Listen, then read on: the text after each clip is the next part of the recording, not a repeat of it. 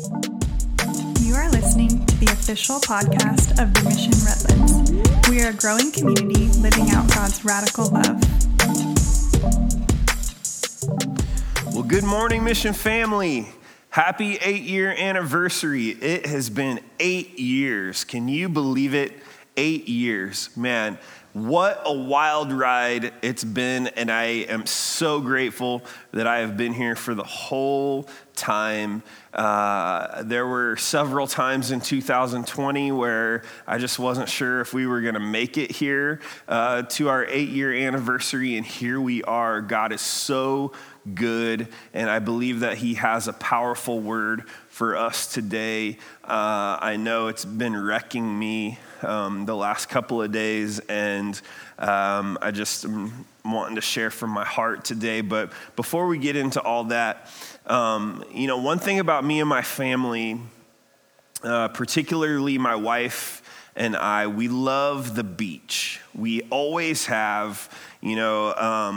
Our family spent a lot of time on summer break camping at the beach, and I'm from Ohio, and I grew up so envious of people who lived near the ocean. When I was a kid, my mom asked me what color I wanted to paint my room, and without a hesitation, I said light blue, because that looks like the ocean, at least I thought, and I can lean up against the wall and pretend to surf, right?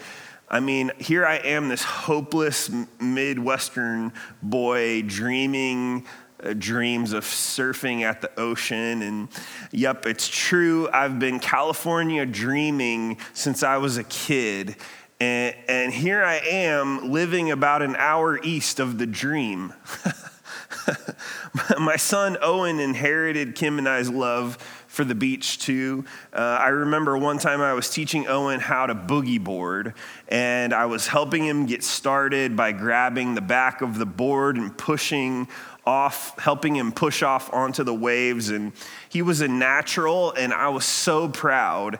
And we were out there for what felt like forever, but it was probably only like 30 minutes or something. And wave after wave, Owen is crushing it like he's a natural.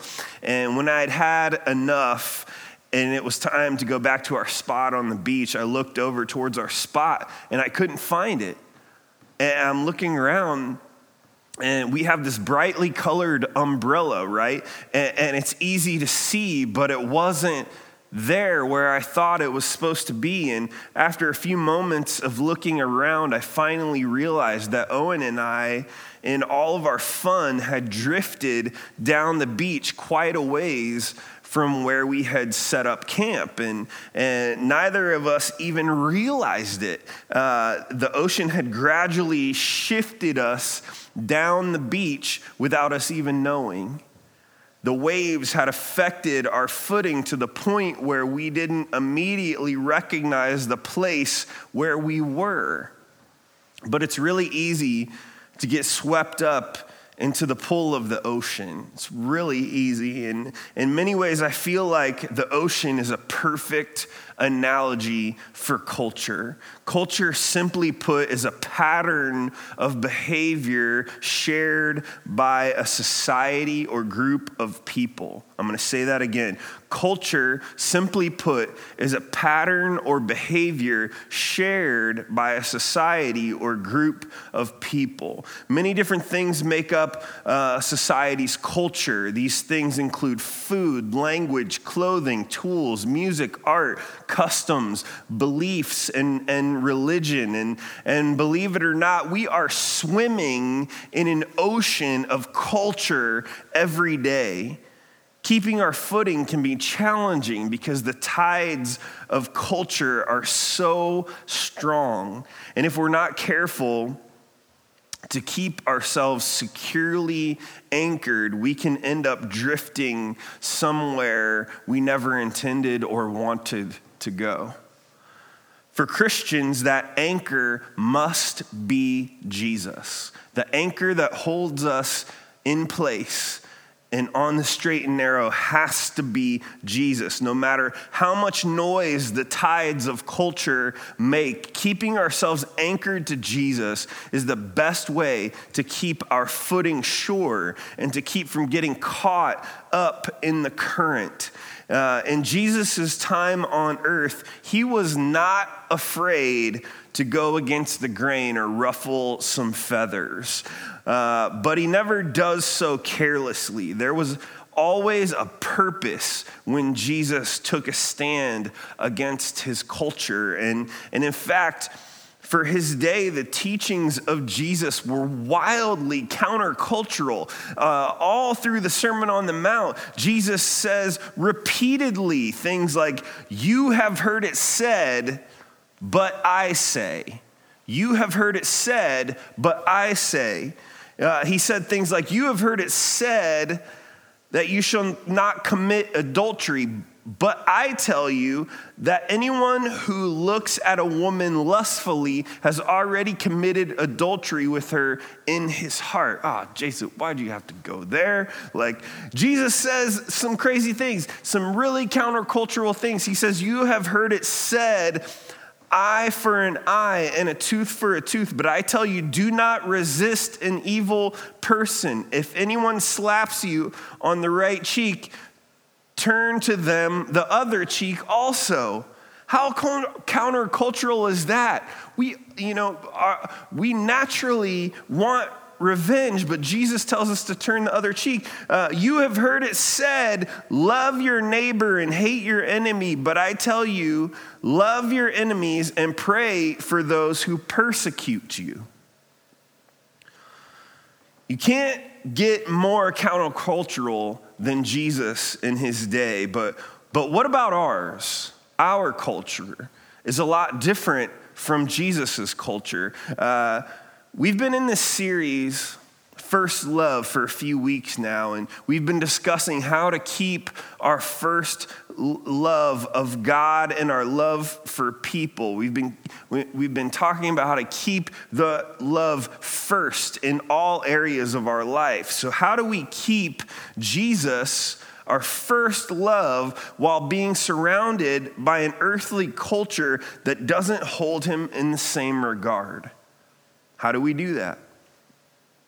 This is why knowing Jesus and following the examples that he set are so important, because having Jesus as your marker for what is right will always let you know when you're starting to drift away. Having Jesus as your anchor will secure you in what's right if you follow him, and will always let you know when you're starting to drift. And there was one particular instance in the Bible where Jesus took a stand against some things that had become culturally commonplace in the temple in Jerusalem. I want to read the account and then we'll break it down. Turn with me to Mark 11:12, and I'm reading from the New Living Translation. Mark 11, verse 12. At this point in the book of Mark, Jesus has triumphantly entered Jerusalem, which we'll talk more about as Easter approaches. But chapter 11 tells us that Jesus went into the temple and looked everything over very carefully. But what Jesus saw troubled him. The entry to the temple was full of vendors and currency exchangers, and what was supposed to be sacred had become simply transactional. And those transactions meant big business for the people who were selling and exchanging currency. During Passover, thousands and thousands of people would come from far and wide to worship and give an offering in the temple. And it had become commonplace for people to set up shop inside the temple to sell their animals for sacrifice at a highly inflated price. Money exchangers would take whatever currency you had from wherever you were from and for a very large fee, exchange it for coins that were acceptable for the temple tax and offerings. And worst of all, the entrance to the temple was so crowded with vendors trying to make a buck that the Gentiles who wanted to worship couldn't even get in. Jesus sees and studies all of this, then turns in for the night. He doesn't charge in. He goes back to the place where he was staying. We pick up this passage the next morning when Jesus does something very strange. I mean, strange even for Jesus, right? Mark 11, chapter 12, New Living Translation. Here we go. The next morning, as they were leaving Bethany, Jesus was hungry. I love that it says Jesus was hungry. Like, Jesus was fully human and fully God, and he got hungry. He woke up hungry in the morning. That's amazing.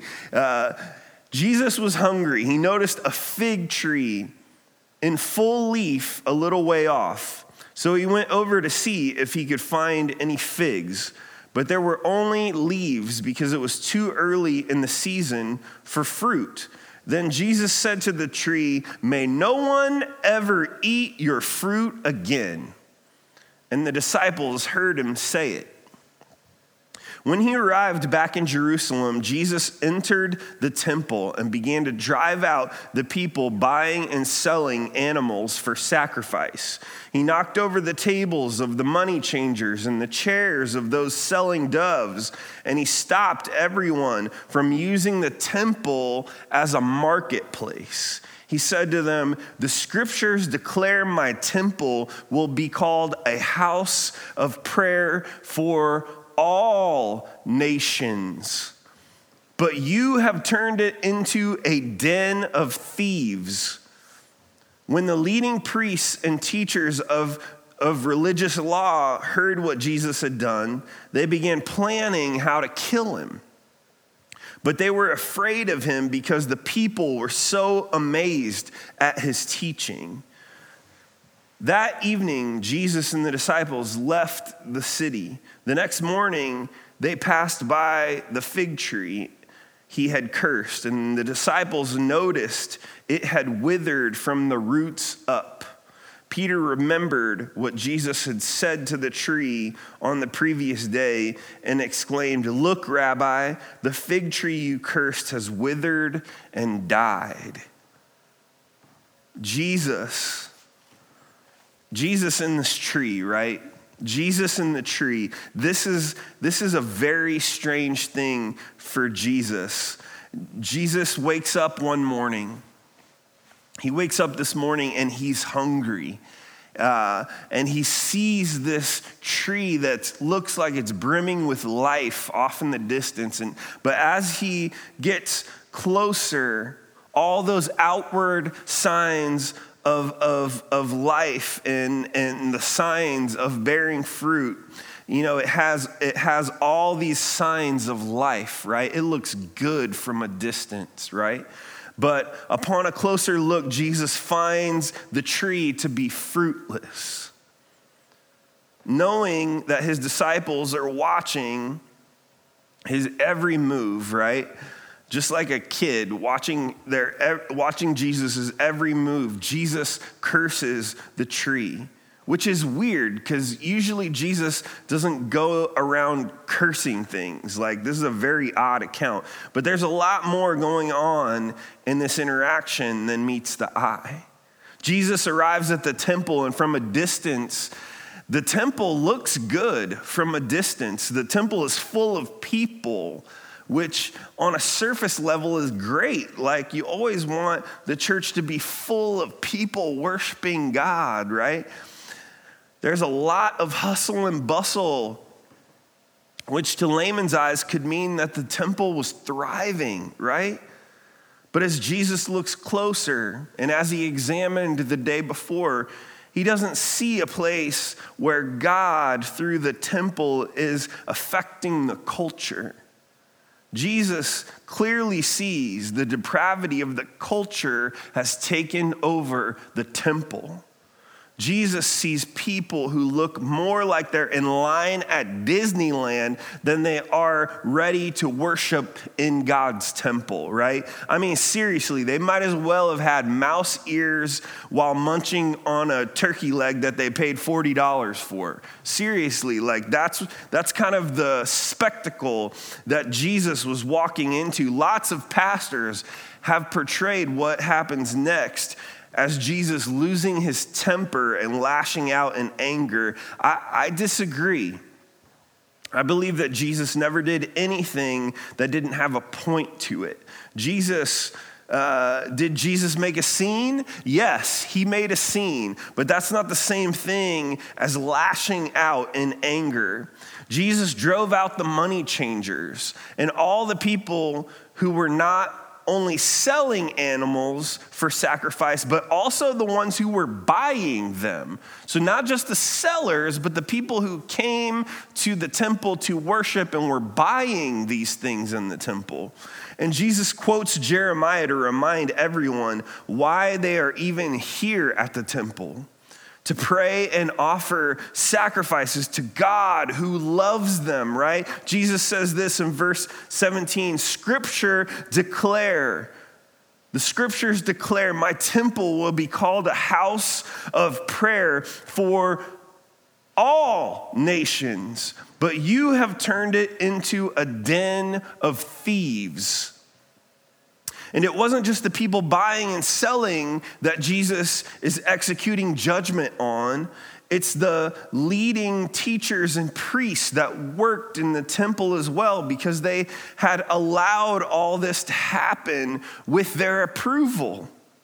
The temple priests and teachers didn't like Jesus' scene at all. Rather than repenting and joining Jesus in the course correction of the temple, they instead began plotting to kill Jesus. On the way back to where they were staying, Peter noticed the tree that Jesus cursed was dead. And Jesus doesn't really explain why he did what he did. But here's what I think. All along, the tree was an actionable metaphor for what was about to happen in the temple. Much like the temple, from a distance, the tree looked very promising. It was green and full of leaves. The temple was busy and full of people. But there was nothing of substance on the tree, no fruit at all. There was very little actual worship going on in the temple, and a lot of those who sincerely wanted to worship couldn't even get in. And Jesus executes God's judgment on both, one as a lesson for his disciples, and one as a wake-up call to the people of Israel. So why should you care? What does all this have to do with you and me? Well, think about the temple and all the hustle and bustle going on in it. I would guess that it didn't just start up like that one day. One day people are worshiping the way that they were supposed to, and then the next day it's Disneyland on the inside. No, my guess is that there were gradual cultural compromises along the way, little by little, until the temple was overtaken and completely compromised to the point where the temple became just like the culture it was surrounded by. One day, okay, well, we'll let pigeons in. Well, no, now we should probably let other animals in too. Well, people don't have the right currency to make an offering, so we better make it easier on them. And so, but we shouldn't be without. We should get something for our effort, right? So we'll just add a little on top of the price, and maybe a lot. I mean, this is a lot of hard work, and it goes and it goes and it goes. Subtle compromises to the point where the temple became just like the culture. And this is why, if you are a Christian, you should care. Because it's not just the temple that was vulnerable to cultural compromise. You and I are vulnerable too. Which is why we need to stay anchored to Jesus so we don't drift down the shore into cultural compromise. Keeping our relationship with Jesus as our first love and not just a Sunday transaction.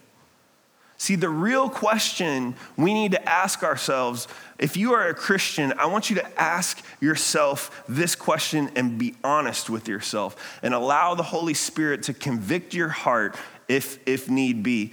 The real question is, am I allowing culture to affect my view of Jesus, or am I allowing Jesus to impact how I view culture? I'm going to say that again. Am I allowing culture to affect my view of Jesus, or am I allowing Jesus to impact how I view culture? That's a big question. Because I guarantee that if you aren't anchored in a relationship with Jesus, compromise is right around the corner. Probably closer than you would ever imagine. And I want you to be anchored in Jesus today so that you will know the truth, that your faith will be bolstered, that you will live in grace and mercy, that you will live the love of God while you love people of all nations. Mission family, we've made it 8 years. 8 years. And it hasn't been easy. And when I think about this next year, the thing is, more so now than ever before, I don't want to be a part of a church that has done a lot of good things on the outside, but Jesus says, you have forgotten your first love. I don't want to be a part of a church that looks good on the outside, but is barren on the inside. I don't want to be a part of a church that looks more like Disneyland, where people are being entertained rather than transformed. I don't want to be a part of a church that settles for transactional and sacrifices the sacred. The thing I do want for each and every one of you is that you would have a deep and true and sincere relationship with Jesus, that you would allow Jesus to transform your life from the inside out, to heal your marriage when culture says it's time to split, to give you the strength to battle your addictions when culture says just one more, to help you exercise radical generosity when culture says it's all yours for the taking. For you to see with eyes of love the lost, broken, hurting, and lonely people around you when all culture sees is someone else's problem. I want more than anything right now for you to allow God to make good on his promise in Ezekiel 36, where he says, I will sprinkle clean water on you, and you shall be clean from all your uncleanness, and from all your idols I will cleanse you, and I will give you a new heart, and a new spirit I will put within you. I will remove the heart of stone from your flesh and give you a heart of flesh. And I will put my spirit within you and cause you to walk in my statutes and be careful to obey my rules. That's what I want. I want us to not settle for transactional and sacrifice the sacred. I want us to have a tender, real relationship with Jesus where he removes our hearts of stone and replaces it with his heart.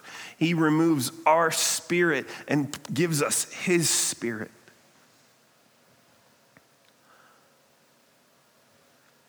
Don't allow the current of culture to shift your position. Anchor yourself in Jesus today. And maybe you're like, Jason, I feel like I've been adrift for a long time to the point where Jesus, Jesus just feels fuzzy to me. Today, this week, I want to encourage you to refamiliarize yourself with Jesus. Start by reading a gospel account, one of the 4 gospels. Mark, we're going through Mark in grow groups right now, our small groups. It's not too late to join. But refamiliarize yourself with Jesus. Heck, just read all the red letters in the New Testament.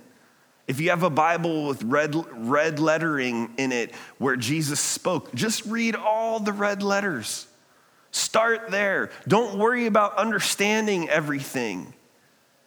Just consume it. And then spend time quietly reflecting on it and ask Jesus to open your heart and your mind and reveal himself to you. I guarantee he will. Re-anchor yourself in Jesus today. And maybe you're like, Jason, I don't know that I was ever anchored in Jesus. I have never accepted Jesus in my life, but I want to right now. And if that's you, I just want you to pray with me. It's just a simple prayer. It's one line, and I'm going to tell it to you right now. Jesus, I give you my life. That's it. That's it. So we're going to pray that prayer together right now if that's you. Jesus, I give you my life. That's all. That's all it takes. Jesus, I give you my life. I give it over to you to live your life, to have my heart of stone removed and replaced with a heart of flesh. I give you my spirit so that you can put your spirit within me, so that I can see with your eyes and love with your love, that I may know you and be anchored in you. Jesus, I give you my life. Mission family, this is where we are going in 2021. We're not playing games. We're not playing church. We are going deeper and further into following Jesus and less of everything else than we ever have been before. We are more serious about discipleship than we ever have been before. We are more focused on Jesus and less distracted by church culture than we ever have been. This is where we're going in year 8 of the mission. We hope you'll join us. Let me pray. Father God, I thank you for this time. Lord, I pray, Father, that your Spirit would awaken us to your love, that you would awaken us to where we are in terms of being anchored in you, God. Not that we don't stumble, not that we don't fall, not that we don't mess up, Lord, but have we drifted? Have we drifted, Lord? Father, guide us as we remind ourselves what it's like to know Jesus, to reacquaint ourselves with Jesus, to know actually what Jesus said and did, to know Jesus in a deep and true way, a deep and true relationship. Father, we love you and we thank you for this time. We pray a special blessing on this church in the year to come. We love you. In Jesus' name I pray. Amen. You are listening to the official podcast of The Mission Redlands.